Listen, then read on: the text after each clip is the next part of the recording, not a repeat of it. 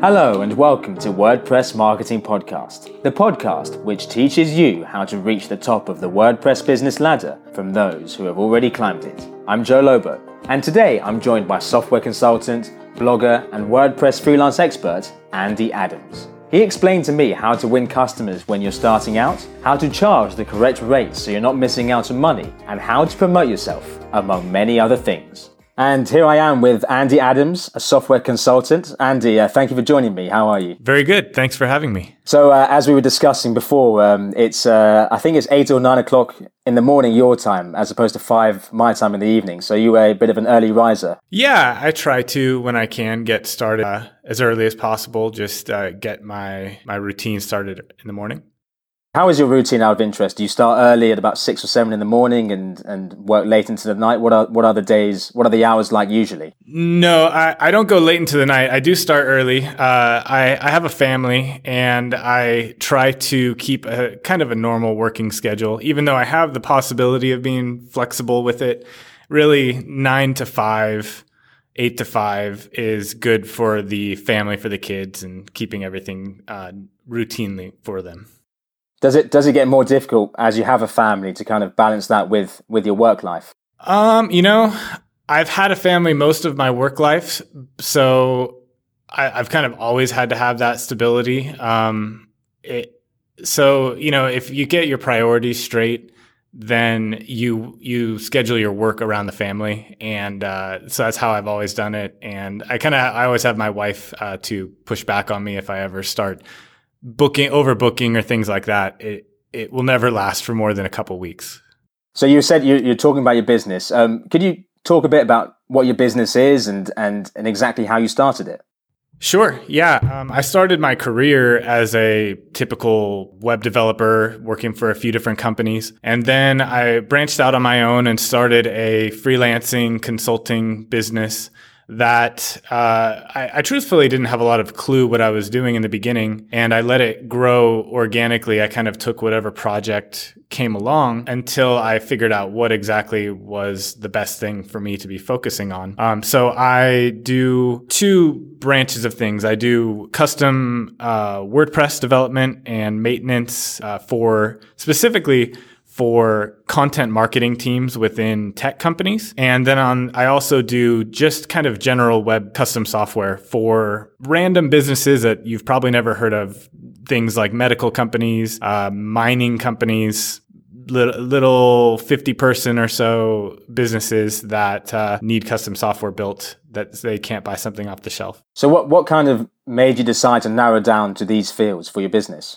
If I were honest, it was, like I had mentioned, somewhat organic. I learned a lot about marketing and content marketing just because it was interesting, and it applied to some of my earlier jobs when I was working for other companies.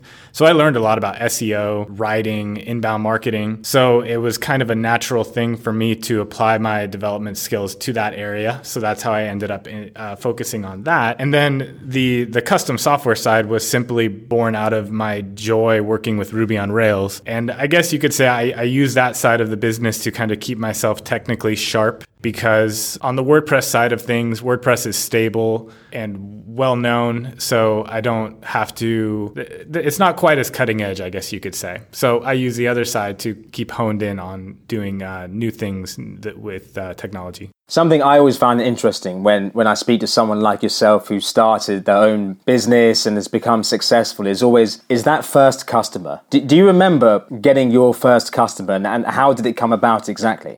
Yeah, absolutely. The very first customer that I had was probably like many people. It was a acquaintance friend who ran a software business. He heard that I was considering the option of going independent. I wasn't thrilled with my job at the time.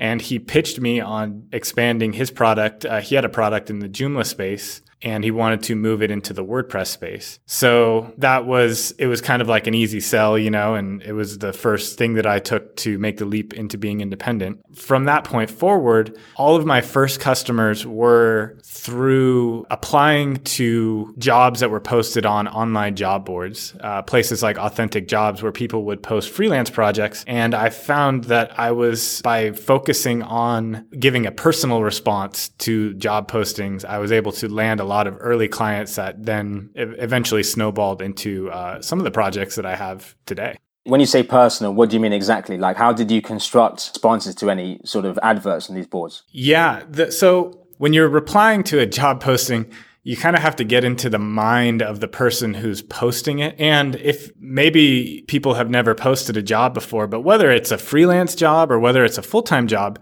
people will tell you that you get 95% garbage responses, basically automated systems, bots, basically, that are sending out resumes, people who are totally not qualified for the job. So by simply not sending out a generic email, by showing that you've read a job post, by understanding the project and linking it to work that you've done, you're already in the top 5% and you have a great chance of landing the job at that point. And it's funny because even really knowledgeable, qualified people will still kind of do I'm just going to send my resume and a generic description of my skills and hope that I land jobs. And if you just put a little more effort into it and think about it personally, give it some personality, you can land a much higher percentage. I would say at the time, right when I started, I was getting 50% of the jobs that I applied to. So if I was to, say for example, I wanted to get into your field and I was to sit down and to construct a response, what would be your key tips for me to take away from that? First of all, read a few tips. First, read the job posting and understand the business that's behind it. Do some research on them. Make sure that you like them, that you know what their field is, and that you can identify what that they are going to value. So, for example, if you have a job posting from an agency who's looking to outsource some of their work to a freelancer, you need to go to that agency's website. You need to understand the type of work that you're doing, see if there's any projects that are related close to something that you've done before, and then reference those in your email, in your application, I should say, whether email or through a form or something like that. And then the other big tip would be, if you have some personality, don't be afraid to show it in your responses. A lot of applications to jobs are very generic. They want to just list out skills. Crack a joke or make a personal connection, like if the job is based in the same area as you, make connection that way. Say, oh, have you ever been to such and such place or something like that? Make it personal so they know that they can make that connection to you, like, oh, this is the guy who was funny or who isn't just a bot replying to me.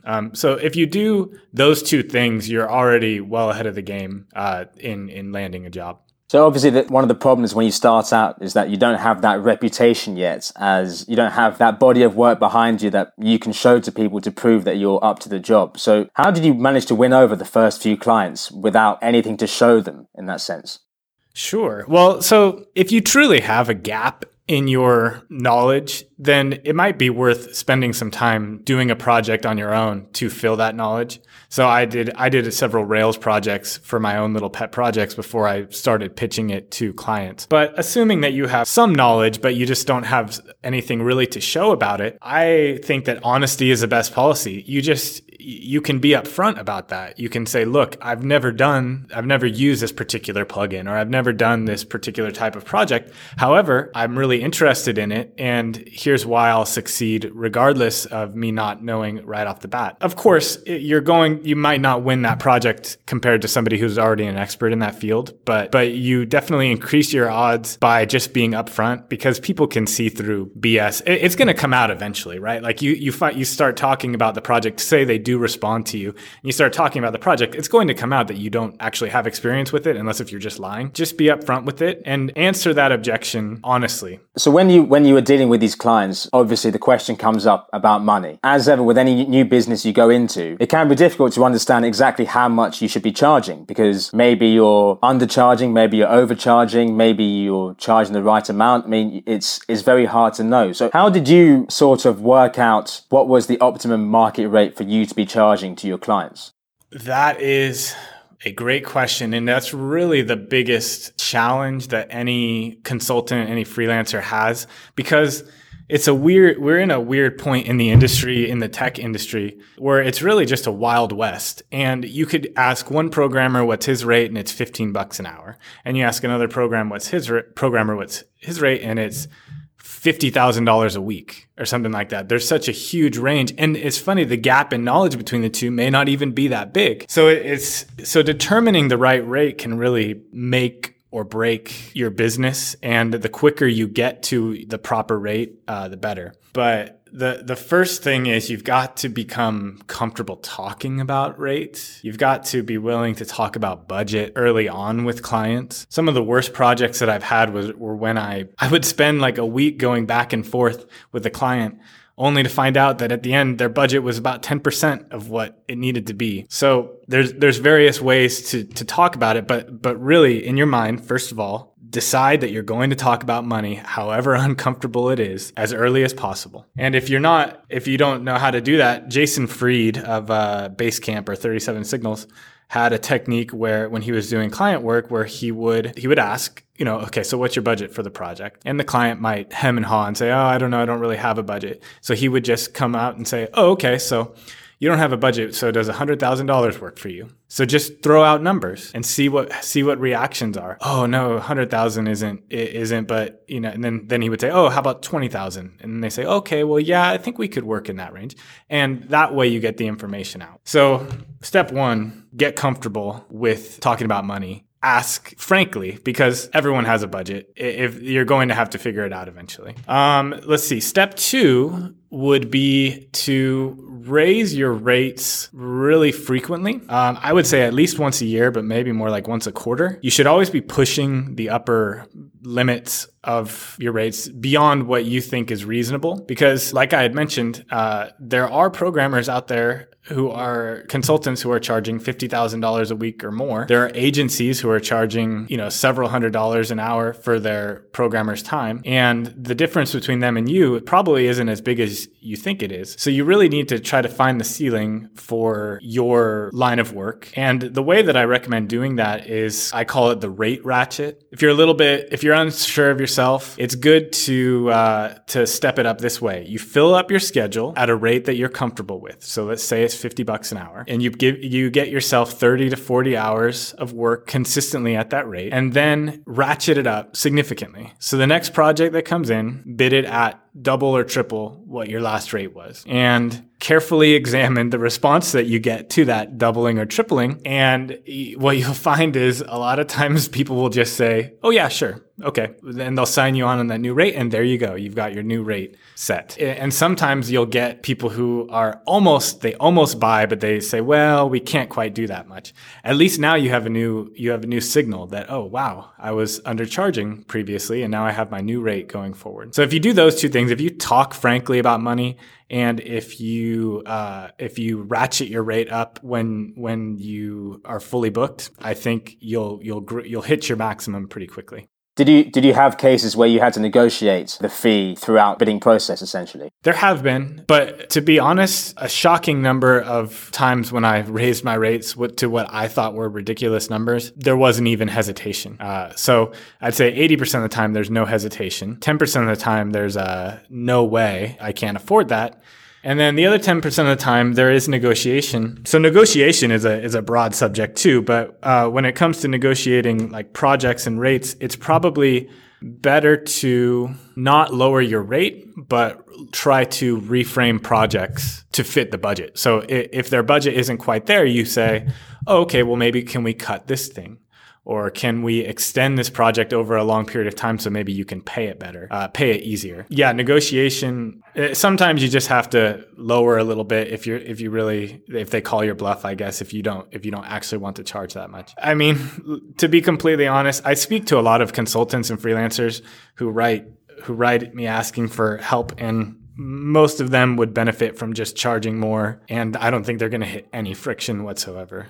So you as a policy, do you review your pricing over a regular period? I think you said every 3 months and then raise it accordingly. Is that something you'd recommend to people starting out? Yes. I have not done it with regularity. I wish that I had. My rates have been sort of a step function. So I have an epiphany. I realize that I've been undercharging, and then I suddenly jump up a whole bunch because I just decide that that's what I'm going to do, or I'm going to go get a full-time job.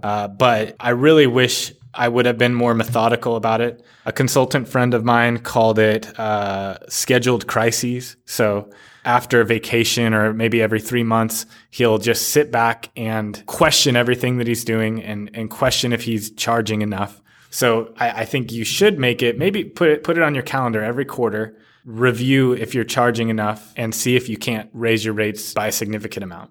Give it a shot. Give it a shot on the next project and let me know how it goes. Did you ever look at anyone else in your field and wonder, or try and find out exactly how much they're charging to get a feel of if you were sort of underselling yourself at all? Oh, yes, absolutely. In fact, one of the greatest investments that I've had in my business was simply reading the right people, reading the right types of consultants, because the rates that you're reading will affect your perception of the market. So if you're going on Upwork and looking and seeing that there are developers charging $12 an hour, you're going to think that that's like roughly where the market lies.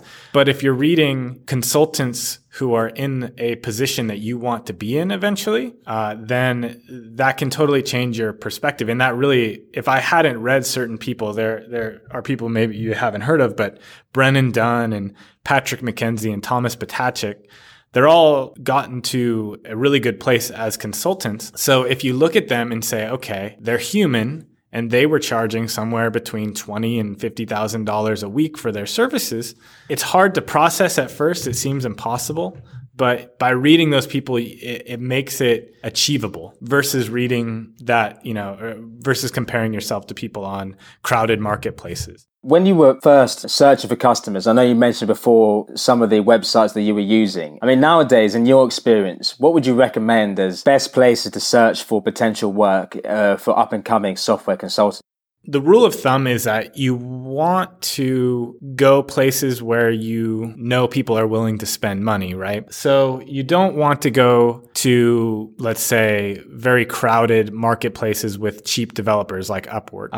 So how do you know someone wants to spend money? Well, one clue would be if they had to pay to post their job, then they probably are willing to pay to get the project done. So I still recommend premium job boards like Authentic Jobs, like occasionally there's jobs on We Work Remotely. There are premium marketplaces like Worksome and TopTal that they cater to not to lower end projects. They cater to high end freelancers and projects that have budgets. So for someone who's getting started and doesn't have a lot of connections, that's where I would start, is applying to jobs on places where you know people are spending money to be on those places. And that's how I got started.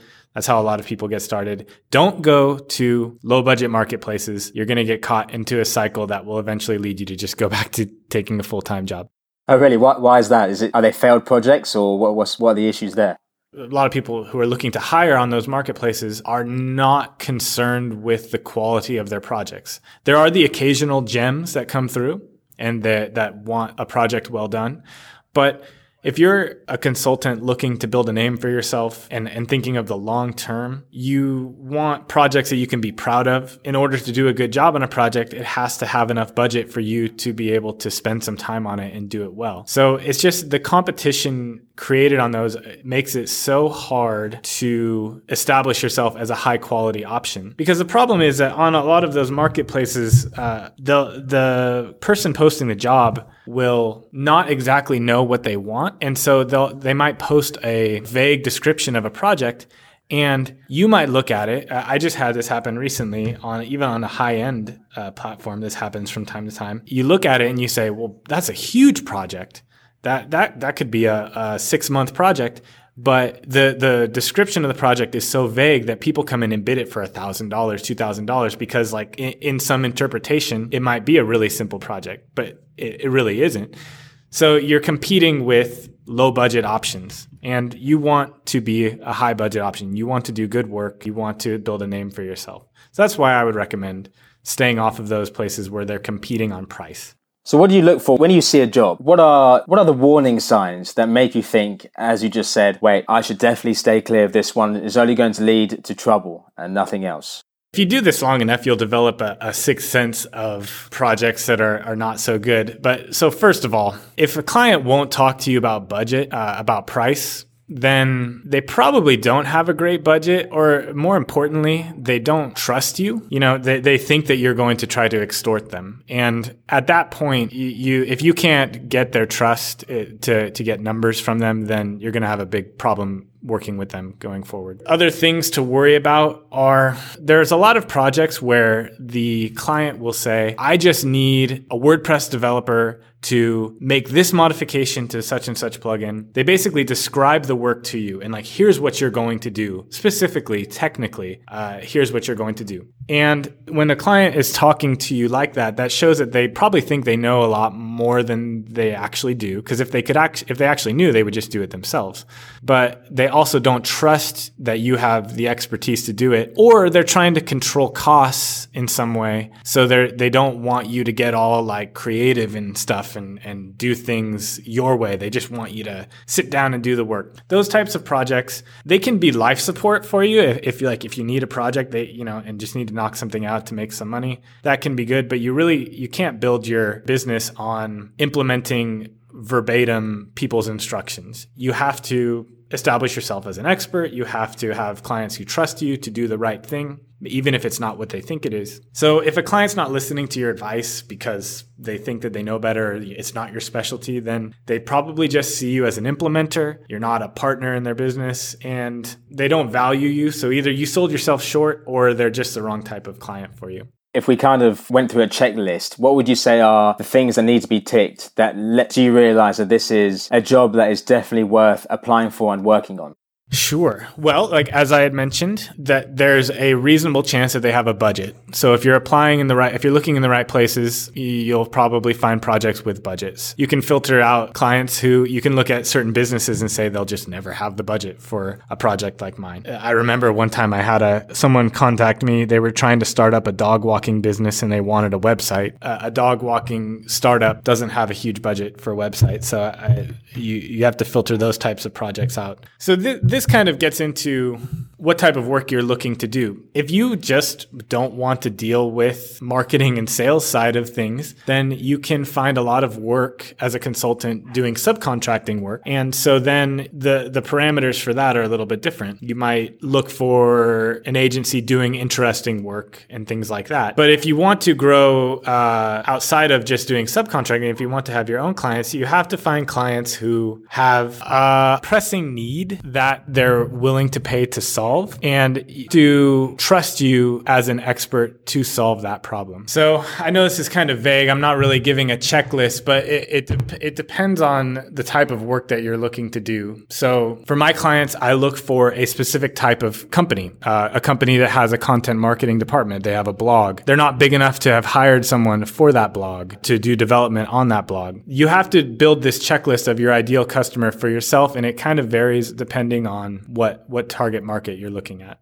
So we've discussed when you first started out how you managed to get customers, and that involved a lot of legwork on your part of applying and offering your rate and discussing the projects. Do you find now that you've become successful, do you still need to apply for jobs, or do you have a lot of work coming your way organically? I have not applied for a job for quite some time, and referrals have supplied me. Referrals and some inbound clients from my writing have really kept my pipeline full. And referrals are really, if you ask any consultant who's been around for a while, they're really the lifeblood of every business. Not just consulting, any business you're running is going to gain a lot from getting good referrals. At this point in my career, it's pretty much all organically from referrals, which are the best types of clients to start with.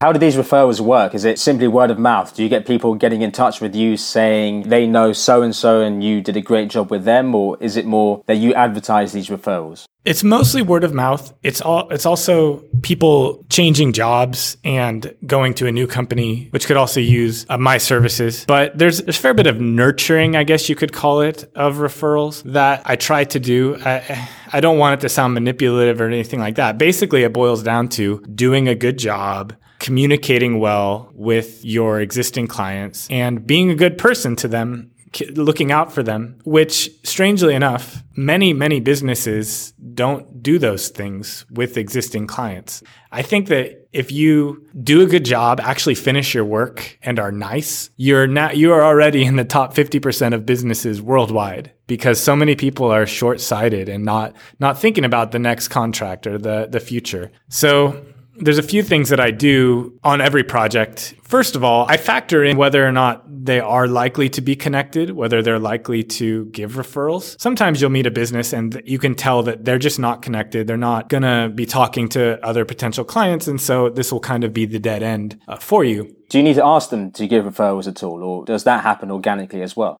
I do ask. I most of the time I don't need to, but I do follow up on a regular basis with old clients just to check in, see how they're doing, make sure they're still happy with their work. And then really what you want to do, I think, is just stay in their mind so that if a conversation ever does come up, them and another client, that they'll remember that you're still there. It's probably a good thing to do with each customer you work with, to, in a few months' time, just check in with them and ask, by the way, if you know anyone who needs work that I do, just send them an email. Sure. Yeah. I mean, and if you feel like that's too needy sounding, then you could just ping them, just see how they're doing and make sure they're happy with their work. Everyone knows why you're contacting, that you want to stay in the loop, but just keep yourself in their mind. I think that that's more important than asking. You don't always have to be asking for something. You could just be checking in and making sure that they're happy. As you mentioned, Andy, you're an avid blogger, and I know you've blogged a lot about the life as a freelancer, and I actually encourage anyone who's interested to check out your blog, andyadams.org. Did you start this out with the intention of getting more clients, or was this something on the side that was just a passion of yours? It's funny because it was totally a passion project. However, I've ended up getting a handful of my best clients simply by being helpful, by sharing. But I've gotten clients on the articles that I least expected to generate interest. Which ones are those? Sorry, just for example, any come to mind? Sure. I remember getting clients when I was discussing WordPress developer rates and why they were kind of depressed. There's an article, I think it's called the WordPress talent shortage is a pricing problem. And discussing that, it got a decent amount of interest from the developer community. But after that, I started getting people just saying, hey, you seem like a helpful person. I have WordPress problems. Can you help me solve them? So there's something to be said about, like, not everything has to be a calculated marketing tactic. But if you just try to be helpful, it often works out better than you could have ever done calculating it all out. How did you publicize your blog? Primarily by being involved in a few WordPress communities, talking to people in the industry, and just sheer luck sometimes. Ending up on certain aggregators like Hacker News, a combination of all that. There's also been a few times where I've reached out to people after I wrote an article because I knew that they were interested in the subject and asked them if they would be willing to share it. Things like that, get the word out. Were there any other marketing avenues that you tried out that worked really well for you as well, besides the blogging? I've built most of my business on the three things that we've talked about to this point: applying to job postings, referrals, and inbound marketing. So beyond those three, I don't really have much else. Sure. So that was related to my writing, both on my personal blog, and I've done some writing for CSS Tricks. So, which is an industry, website newsletter, and basically just sharing my expertise based on projects that I'm working on, business lessons that I've learned, things like that.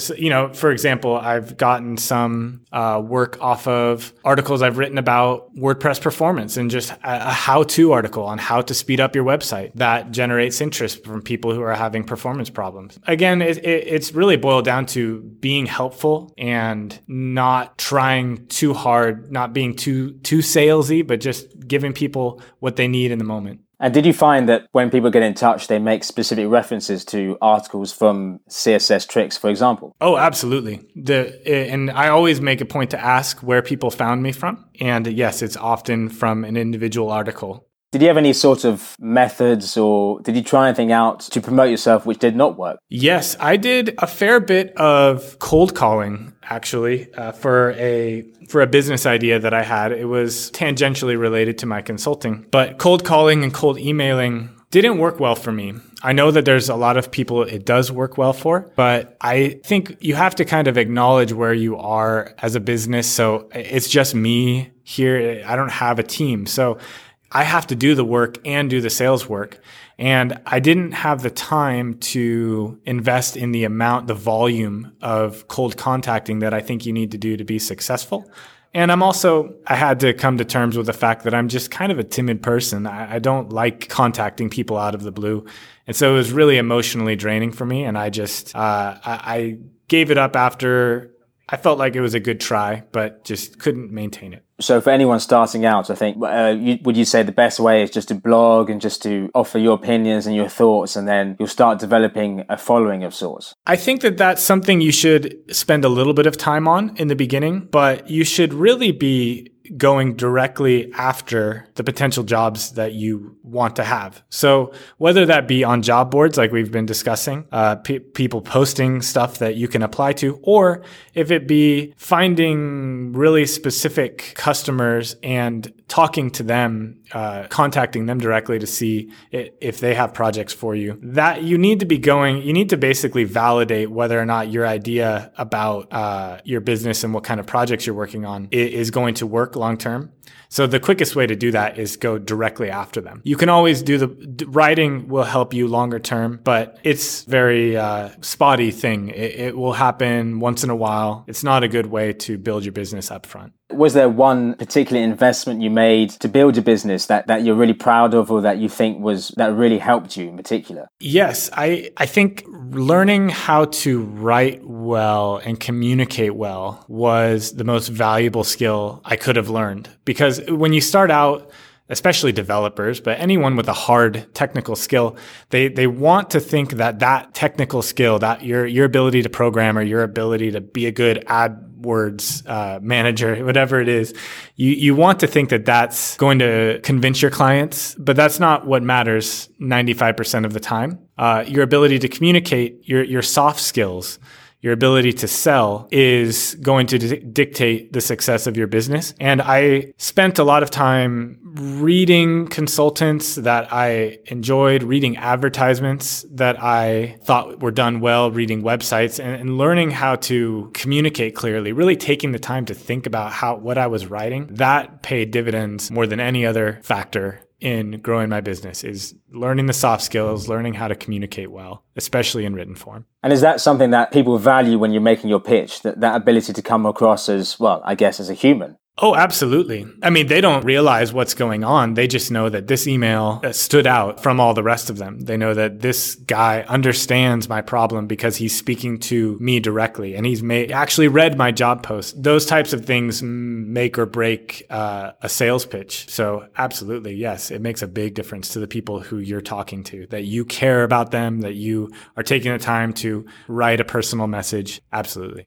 And one final question from me, Andy. Let's go to the other end of the scale, so to speak. Were there any major mistakes you made through the journey of growing a business that you wish you could go back and take that away, that people who are trying to grow theirs could avoid themselves? Yes, there are so many. But The one that I really felt could have been explained to me better was there's a big topic of niches and always you want to be a specialist nowadays. You don't want to be a generalist, especially in consulting. And that's absolutely true, but I learned a lot about niches as I tried them out, basically. So just because you're doing something, everybody wants to be in a niche. Everyone wants to find specific customers, but just because you've found somebody specific doesn't mean that niche is going to work as a business. As an example, at one point, I specialized in doing WordPress performance work for e-commerce sites. And it turns out that that's actually a pretty hard niche to serve. It's very specific, but it turned out that I couldn't identify my customers. So I knew an e-commerce site when I saw one, but I didn't know if they were having performance problems. So the first step in identifying a niche is making sure that you actually know who your customers are, like that you can go out and find them by name. If you don't know who they are, then you're going to have to hope that they somehow find you organically. Another thing that I didn't realize about niches is that you can have a really specific group of people, but if they don't have a common pain point at the top of their mind that they're willing to pay to fix, then they aren't going to be a good business either. So as an example there, I started a little software business that I was targeting at agencies who were maintaining WordPress sites. And I thought that they had this particular problem, and I had them really narrowed down and I knew who they were. But when I went and took the problem to them, they were like, yeah, that's not that big of a deal. We don't really care. And they weren't willing to pay to fix it. So I guess the overarching lesson that I learned was that specialization is great, but you need to really give some thought to whether the niche that you're focusing on actually has the ability to grow a business in, because not all of them do. Thank you very much for that, Andy. And I know you're a busy man, so I know you've got to go. And if people want to check you out, they can check out your website at certainly.software. And I know you blog at andyadams.org as well. And of course, your articles on CSS tricks. So Andy, thank you for your time and thank you for your insight. Thank you very much. Thank you to my guest, Andy Adams. Don't forget, if you want to learn more from the leading experts in WordPress, how you can make your business a success, hit the subscribe button now. I'm Joe Lobo, and I'll see you next time.